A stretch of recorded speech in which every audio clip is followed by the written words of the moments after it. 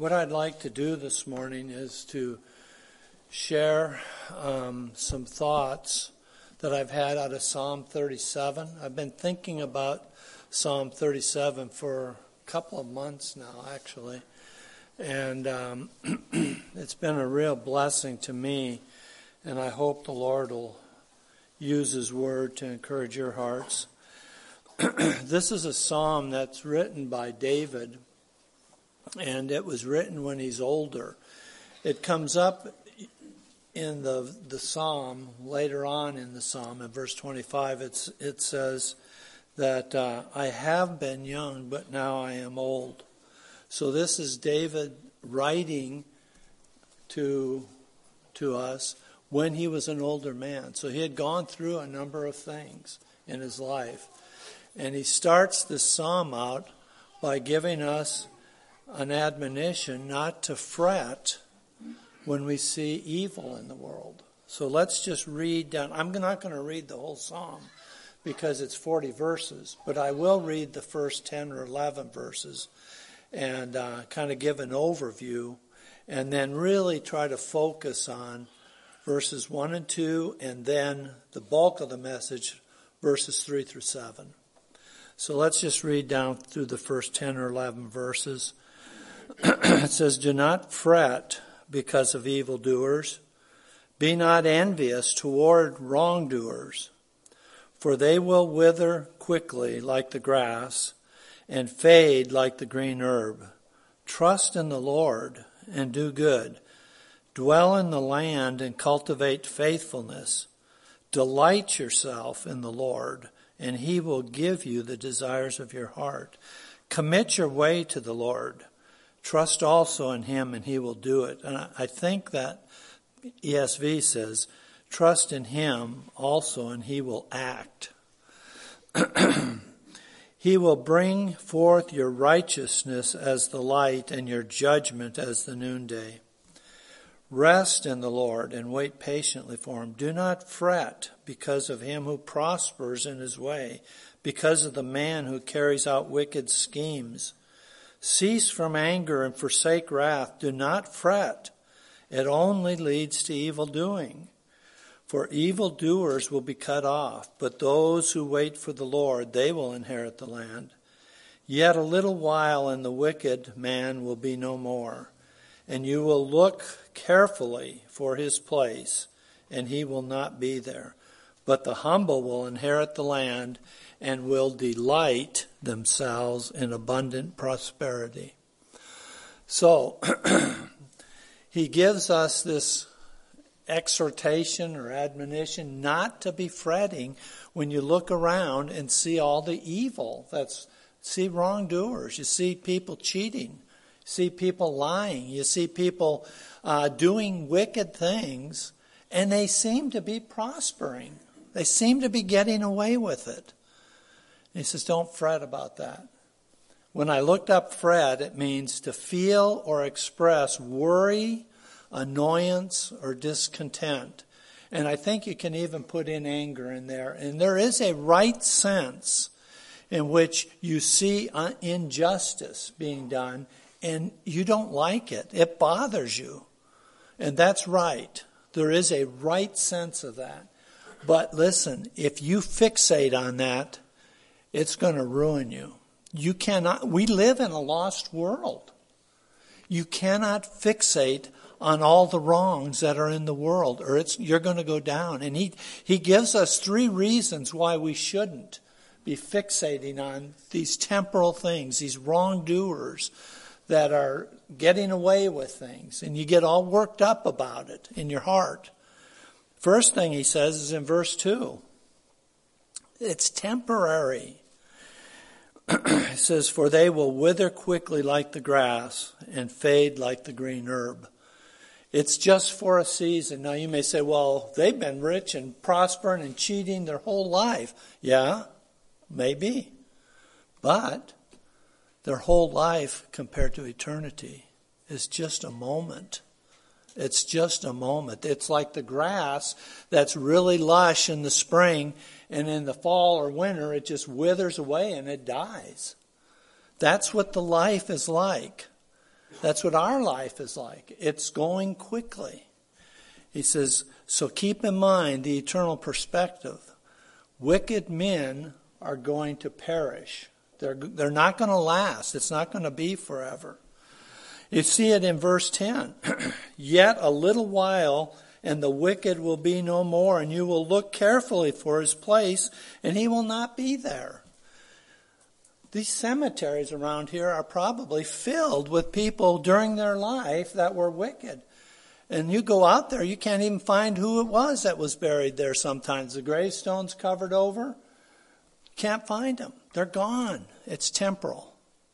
So don't waste a lot of energy fixating on these things and getting all worked up about things that are not going to last. Second thing, verse 8. This is the second reason not to fret that David warns us about. It says, cease from anger, forsake wrath. Do not fret because of him who prospers in his way. It leads only to evil doing. If you're fixated on that and you're getting all worked up about those things, you're going to sin. You're going to sin. You're going to sin in your heart. You're going to sin in your mind, thinking things. You may act out those things, say things you regret later. But he's saying that if you're getting worked up about these things, don't fret about these things. It's just going to lead to sin. It's going to lead to that's amazing what he uses. It only leads to evil doing. And then the third thing he mentions here. Verse 9, for the evildoer will be cut off. There's going to be a judgment of the evildoer. He's not going to inherit the land. You notice what it says there. The humble will inherit the land in verse 11. Verse 9, but those who wait for the Lord, they will inherit the land. The evildoers are going to be cut off. They're not going to inherit the land. There's a judgment coming. And the people, we think that they're getting away with stuff. Nobody's getting away with anything. God sees everything. And every person is going to give an account. And he sees it all. There's an old preacher, I don't know who it was, but I'd heard this old preacher say, or read about it, there is a payday someday for everybody. There is a payday someday. So they're not getting away with anything. Now, when you look at the psalm as a whole, verses 9 through 40, basically what he's doing is David is taking and contrasting the character of the righteous, the character of the wicked. He's contrasting the security of the righteous who trust in the Lord and the insecurity of the wicked. And he contrasts the end of the righteous and the end of the wicked. Righteous inherit the land, the wicked are cut off. So that's what you have, just verses related to those things, the rest of the psalm. But what I want to focus most of our time on here is verses 3 through 7, which is, according to me, the remedy for fretting. This is things that'll keep you away from fretting and stewing about these temporal things that are going on, these injustices that are going on. First thing he says, trust in the Lord and do good. Dwell in the land and cultivate faithfulness. So I want to take those little phrases apart. Trust in the Lord and do good. Charles Spurgeon says, faith cures fretting. Faith cures fretting. He goes on to say, sight is cross-eyed and views things only as they appear or seem. You look at something, it seems like a person's getting away with it. Seems like the wicked are prospering. Faith, or he says, the wicked man excuse me, lost my place here. Let me finish the quote here. Sight views things as they seem. Faith has clearer vision to behold things as they really are. So what you have is you view things as they seem, and you may even be envious. And that's what he warns us of in verse 1. Do not be envious of them. Faith sees reality. He sees the end. And so there's peace. You can trust God. There's peace. So, trust the Lord. God sees it all. Second thing he says, do what is right, or do good. Do good. Do what's right. Don't lose heart in that. You do what's right. When you're doing that, things have a way of changing the perspective when you continue to walk and do right. In every situation, don't let the circumstances, in other words, don't let circumstances dictate what you're going to do. You act rightly. You act and do right. There is a tendency that we have when we look around and see people getting away with things that aren't right to lose heart. You say, what's the use? I go to work, I spend time at work, I'm following what they tell us to do, and I see these people taking shortcuts all the time. They have more free time on their hands. What's the use? Why do I spend my energy doing this when these people are getting away with it? So we have to be careful. There's a tendency to look around at people who are not doing good, and we get kind of discouraged. Well, what difference does it make? Doesn't seem to have any impact on anything. I asked Rick if I could share this illustration, but there was a few years ago, Rick and I were talking, and co-worker of his said, why are you being so meticulous about the details when you're building these decks and stuff? These people don't know what you're doing. What difference does it make? You save time, you save money. Why are you being so particular? And I thought Rick's response was great. They don't know, but I know. I know I'm not doing right if I cut those corners. See, in every circumstance, you do what's right. God blesses that. And we've got scripture on this about not growing weary and well-doing. We've got Galatians. It says, do not lose heart in doing good, for in due time we will reap if we do not grow weary. And in Thessalonians it says, but as for you, brethren, do not grow weary in doing good. Do what you're supposed to do. In every situation, do right. And then he says, dwell in the land and cultivate faithfulness. Wherever you are. I really take this to mean dwell in the land is just, where has God put you? That's the land you're in right now. That's where God's put you. If you're a student, that's where God's put you. If you have a job working for somebody, that's where God's put you. If you're in this church, that's where God's put you. Where you are, dwell there, live there. Don't be wishing to be somewhere else. Be all there. And be faithful to the Lord while you're there. Dwell in the land, cultivate faithfulness. You know, when you cultivate the soil, you're working it up because you're planning to plant something there, a crop that will produce fruit. Well, saying here, cultivate the soil of your heart. Be faithful. Cultivate that faithfulness.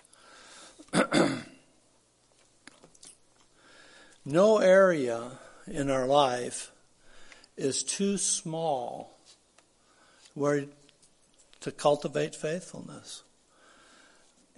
You know, there's scripture that the Lord said, he who is faithful in little, very little it says in my Bible, he who is faithful in very little thing will be faithful in much, and he who is unrighteous in a very little thing will be unrighteous in much.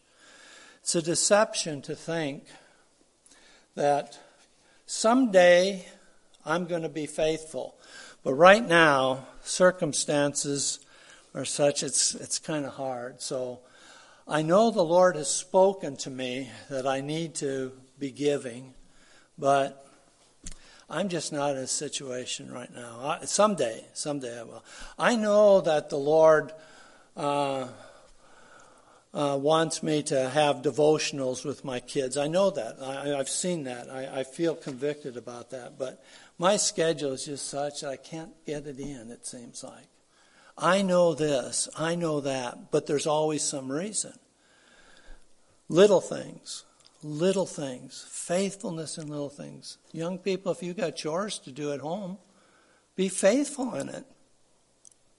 Do them. That builds faithfulness for the big things. You're not going to be faithful in the big things if you're not faithful in the little things. That's what the Lord is saying. If you're unrighteous in the little things, you will be unrighteous in the big things. So be faithful right now. Cultivate that in your life. Some of you know my favorite saying, so I'll say it again. Hudson Taylor, had a missionary to China, and we've got this on our refrigerator. A little thing is a little thing, but faithfulness in a little thing, that's a big thing. It's a big thing to God. That's what Christ was saying. It's a big thing. To be faithful in little things is a really big thing. And if you are faithful in those things, you will then, it grows. You begin to be more faithful in other things. Some translate this cultivate faithfulness as feed on his faithfulness, as I was reading about this. And again, it fits in. In other words, right in the situation you are, bring to remembrance, meditate on God's faithfulness to his people. As you're reading the scripture, think about God's faithfulness to his people.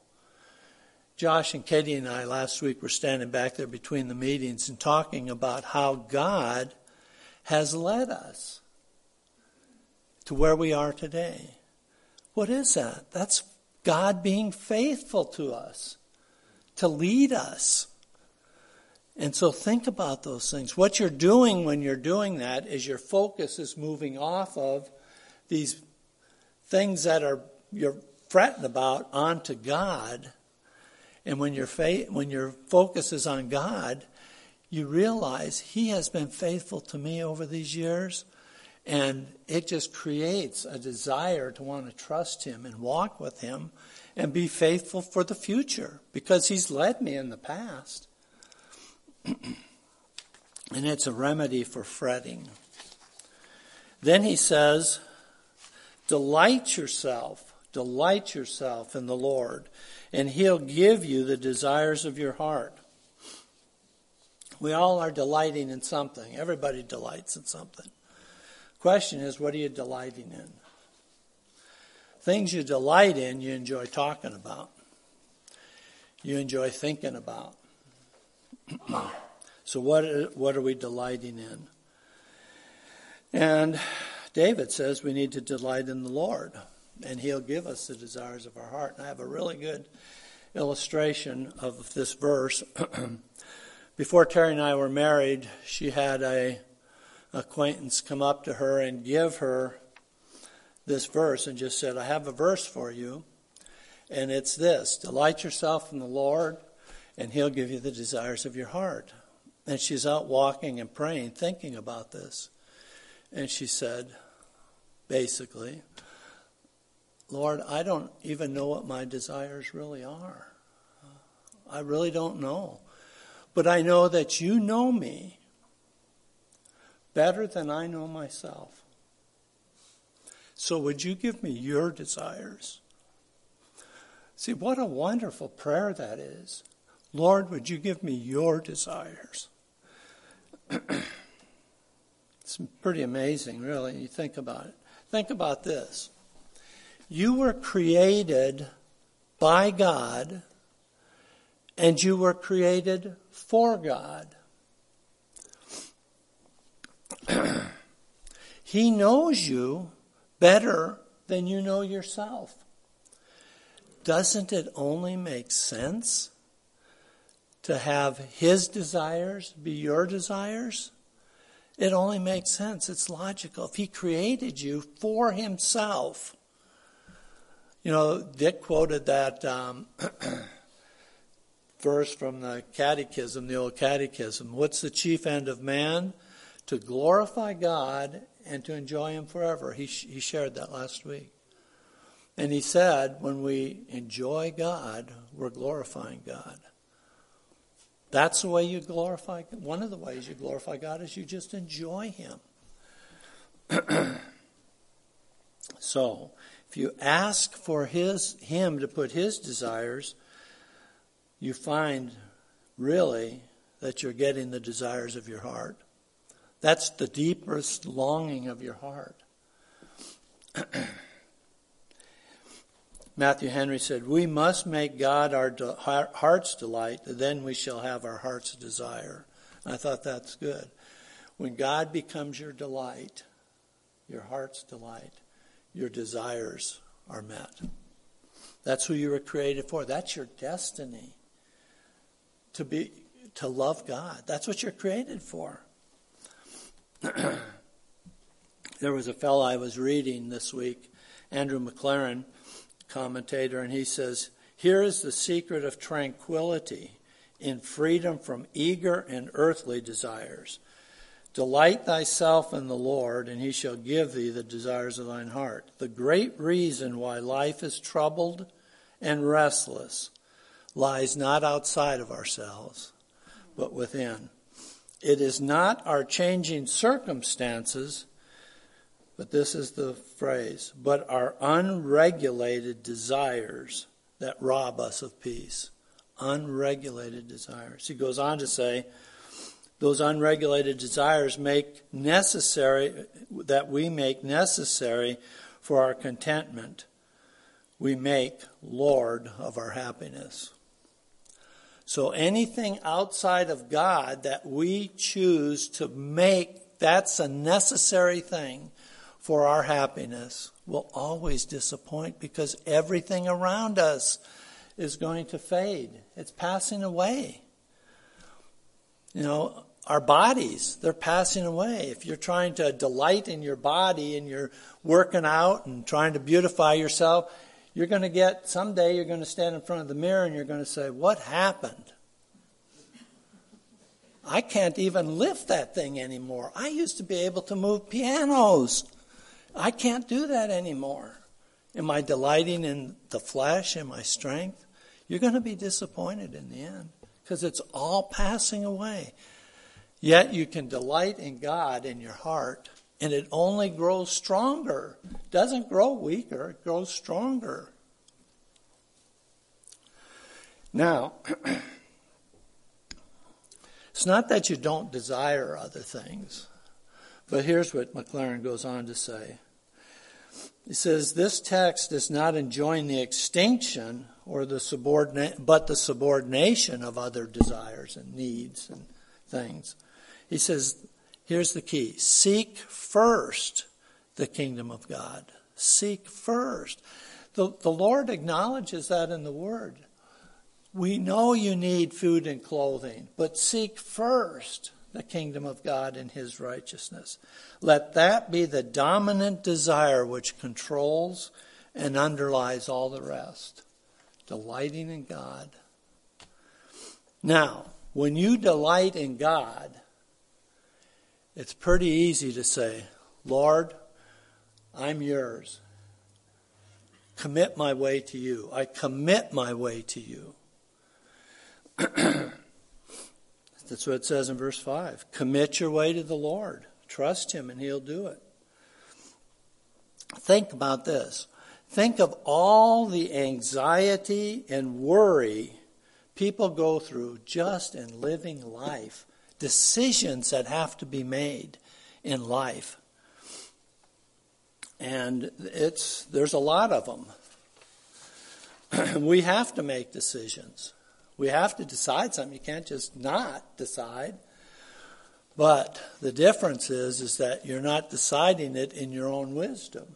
You see, we need wisdom. We need wisdom beyond ourselves for so many things. But what you're doing when you commit your way to the Lord is you're submitting your judgment to God. And you're doing that in the confidence that his wisdom will direct your steps. And that is exactly what Proverbs says. Trust in the Lord with all your heart. Do not lean on your own understanding. In all your ways acknowledge him, and he'll make your paths straight. Or another version says he will direct your steps.